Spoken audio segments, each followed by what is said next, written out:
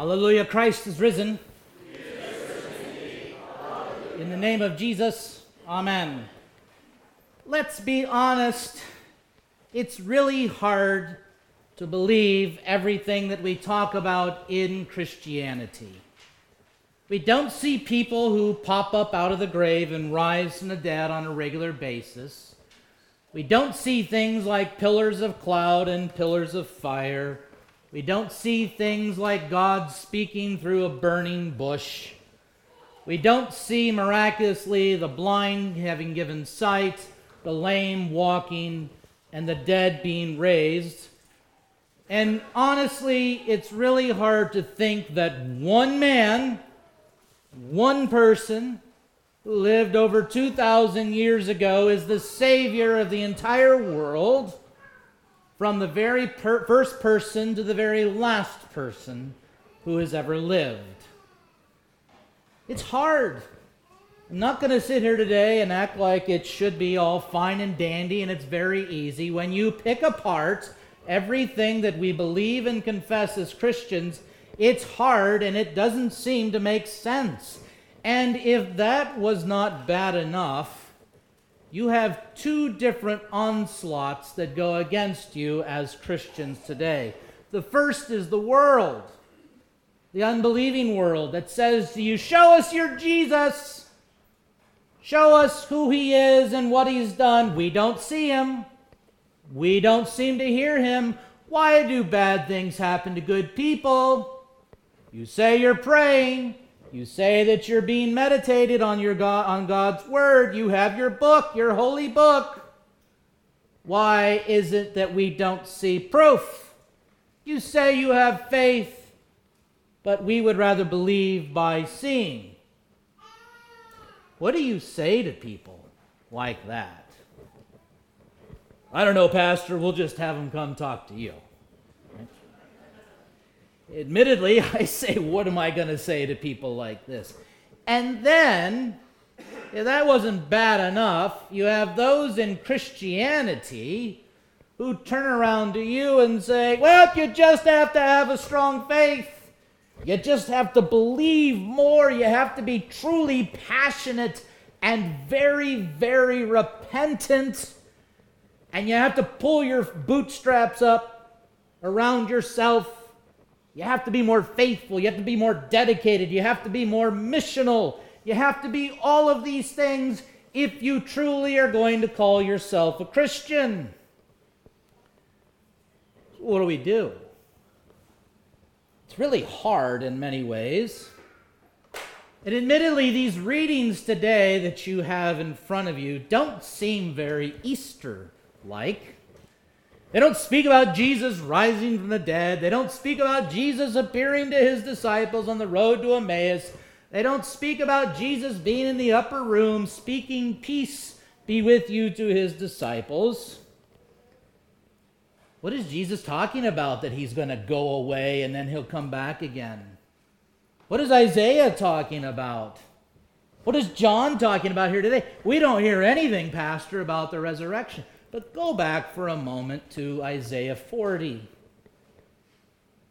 As I just mentioned, in all of these things, it's incredibly hard to believe what you've been given in this faith. And in many ways, we find ourselves like the children of Israel in chapter 40, verse 27 today. My way is hidden from the Lord, and my right is disregarded by my God. Give us a sign. Give us something, Jesus. If you just get my rear end out of this corner, I'll be more faithful. I'll go to church more. I'll listen to your word more. And then you have what Jesus says today to his disciples. He says these things that don't make sense, that don't seem very comforting. A little while and you will see me no longer. And again, a little while, and you'll see me. And you'll notice what the disciples do. Yes, Lord, whatever you say, Lord, absolutely. You speak the words of eternal life. Whatever you say, Jesus, we'll follow along like little lemmings. Is that what you see here? What is this he says to us? What's he talking about?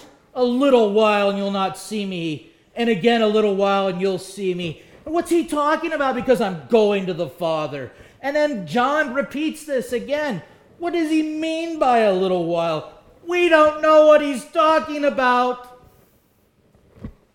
Ever been there? Absolutely. And then the world piles it on to you as well. Where is this Jesus? We don't see him. We don't believe him. You guys are weak. You're foolish. You believe in that dead book of yours. It means nothing to us. It's not relevant. And it doesn't give us the hope in the midst of a world full of tragedy, suffering, and death. And then if that wasn't odd enough, what does Jesus say? Truly, truly, I say to you, you will weep and lament, but the world will rejoice. You will be sorrowful, but your sorrow will turn into joy. Chapter 16, verse 20, is not something that we put on our inspirational calendars, is it? You will weep and lament, but the world will rejoice. Come on, Jesus. We're here in church today. We've been given this all throughout our life. Give us some little sign, some little hope. And then when you have others within Christianity saying you just need to try and be dedicated and believe harder, you just have to believe and believe more, it makes it even more distressing. Don't ever sit there and use that kind of language. Well, you just have to believe, because literally what that is saying is that it's like Jesus being the father or the mother with a little child who has learned to crawl. That little child, when that baby is born, clings to the mother and father, has to be carried around all along, everywhere where they go. And when they start to crawl, the parents step away and say, come on, you can do it. Come on, you can do it. You just have to believe more. It's like Jesus looking at us when we use that kind of language saying, I'm right here. Come on, you can do it. You just have to believe more, folks. You have to be more dedicated. You have to be truly, truly, truly repentant. And what do we do in the midst of all of this? We have questions. We have doubts. We have fears. We don't know what to say to these people who say these things. So I'm going to give you a little ammunition today to those who say they don't believe this, they don't know what this is all about. They don't believe that Jesus really ever existed, or he really doesn't mean anything. I want you to turn around and say, well, I don't believe Abraham Lincoln ever existed. I don't believe Albert Einstein ever existed. I certainly do not believe that Henry VIII existed or George Washington. What are you talking about? Prove it. Have Abraham Lincoln step in here right now and give us his Gettysburg Address. Have George Washington come in here now and do whatever George Washington does. Have Albert Einstein come in with his chalkboard and explain to you what he discovered. You can't. Why? They done died. They're in the ground.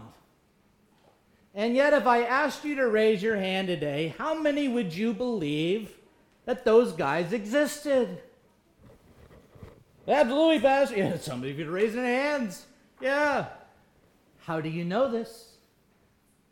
How do you believe this? That's the key. Well, we had a teacher who opened up a history book and taught us about these things, Pastor. Well, I'll be dipped. A teacher using a book to teach you things about historical figures that you can't see, that you don't know truly with your own eyes that they exist, and you believe it. You even took tests on it. You wrote papers on it. You were given grades on it. You were smacked by your parents in the head when you were failing your history class. Get with the program. Every little thing that you are taught in your classes as a child and growing up is all done by faith. We don't see Albert Einstein. We don't see Abraham Lincoln. We don't see Jesus either. But the world has no problems believing that somebody like Einstein, Lincoln, Washington, or Henry VIII existed. Well, we have pictures. Well, I believe that those pictures were doctored up in the 1960s.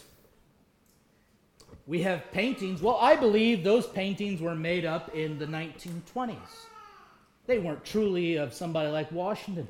We have video or film of Albert Einstein speaking. That was done in the back lot of a Hollywood set some 70 years ago. You see where we're going? You take so many things apart from the church by faith. And the world does as well outside of us. But here's the kicker. Jesus Christ had over 500 eyewitnesses of him and his resurrection. You even have non-Christian historians like Josephus, who was talking about people speaking about seeing the living Christ who rose from the dead. How many eyewitnesses do you need? And what does Paul even say? If Christ is not risen from the dead, your faith is in vain. And the thing is with any of this, it's not just that we believe in Christ just to believe in him because we've always believed in him and it's kind of a good thing and he teaches us good morals and all these other things. We believe in Jesus Christ because he has overcome death. Your death, my death, Einstein, Lincoln, Washington's death. He has overcome sin and death of the whole world. Your history lessons in junior high or high school don't give you that assurance or that promise, but you believe the information you've received. This is not just simply good news like the Brewers are winning right now. This is news that changes your life. This is news that promises you that no matter how much suffering, weeping, or lamenting, no matter how much pain we see going around us, Christ is risen. And for those who sit there and say to you, you just have to believe a little bit more.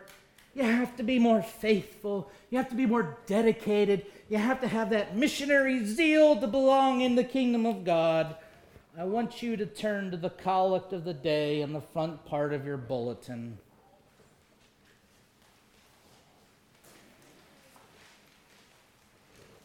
And I want you to pray it with me.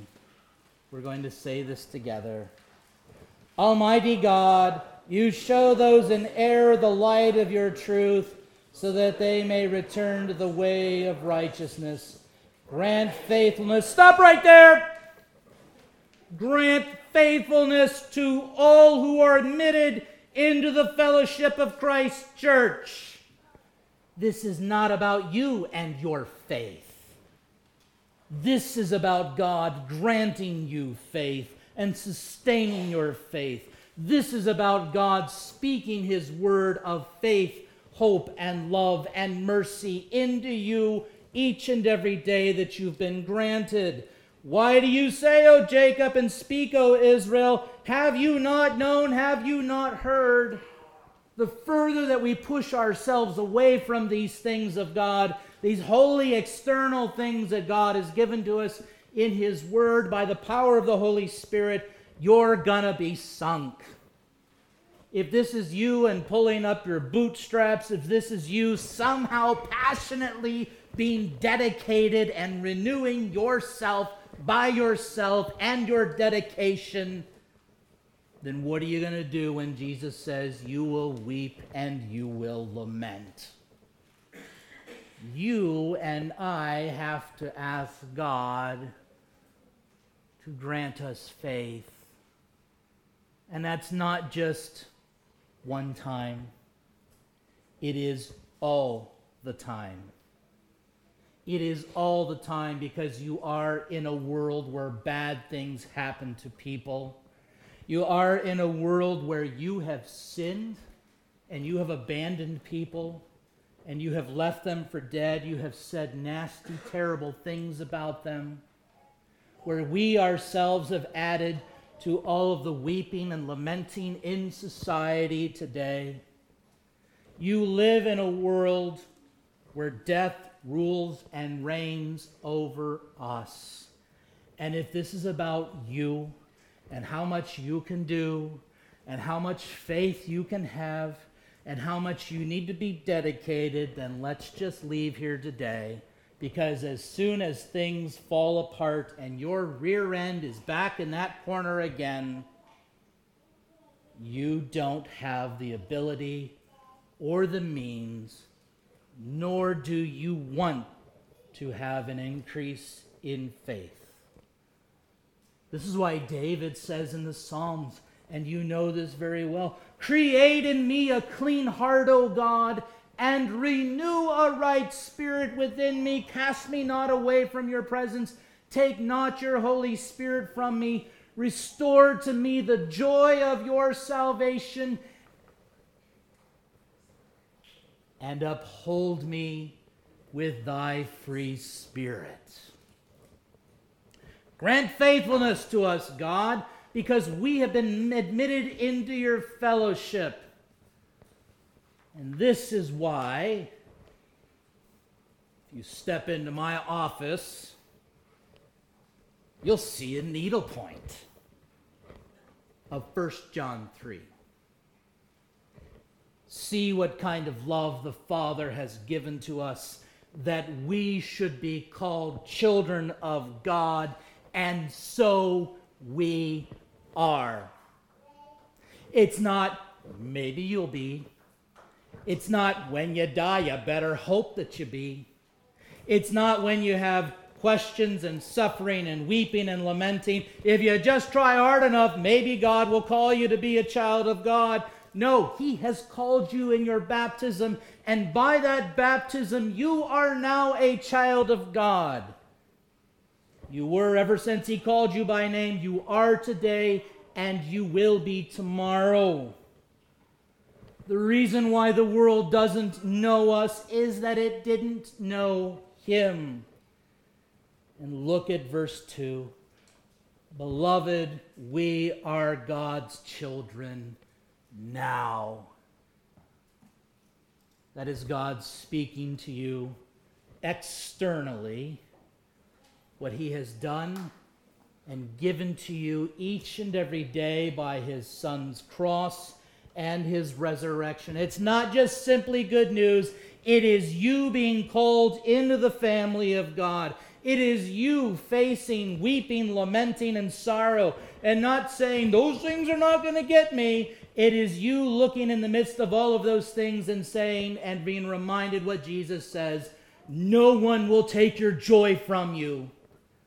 Not even the world, not even those Christians who like to tell you that it's all about how much you can do for God. We come in here broken. We come in here weeping and lamenting. We come in here suffering. And you are reminded once again today that you are God's children now. And that what we will be has not yet appeared. But according to the book, according to the witnesses, John was one of them, according to everything that you have been taught and that we now believe because God has given us this faith, we know that when he appears, we shall be like him because we shall see him as he is. Jesus talks about it as a woman giving birth. She has sorrow because she knows that there will be pain, there will be frustrations, there will be agony in giving birth. but I have never once heard or seen a mother holding that newborn child saying, "Welcome into the world. Do you know how much I had to go through to get you here?" She goes through the anguish, the weeping, the lamenting for joy that a human being has been born into the world. We go through the weeping, the anguish, and joy that a human being has been born from the grave. Christ is risen. He is risen indeed. Hallelujah. He is the first fruits of all creation. He is the first fruits of our resurrection. He is the promise that no matter what you and I face, no matter what the world says to you, mocks you, or whatever else it is, let them go away. But also pray that they too would repent and be given this gift of faith through the forgiveness of all of their sins. But in all of these things, be reminded that the first fruits of all creation, Jesus Christ, risen from the dead, has promised you that that joy will never be taken away, even in the face of death, even in the face of questions or suffering. And so, yes, it is difficult.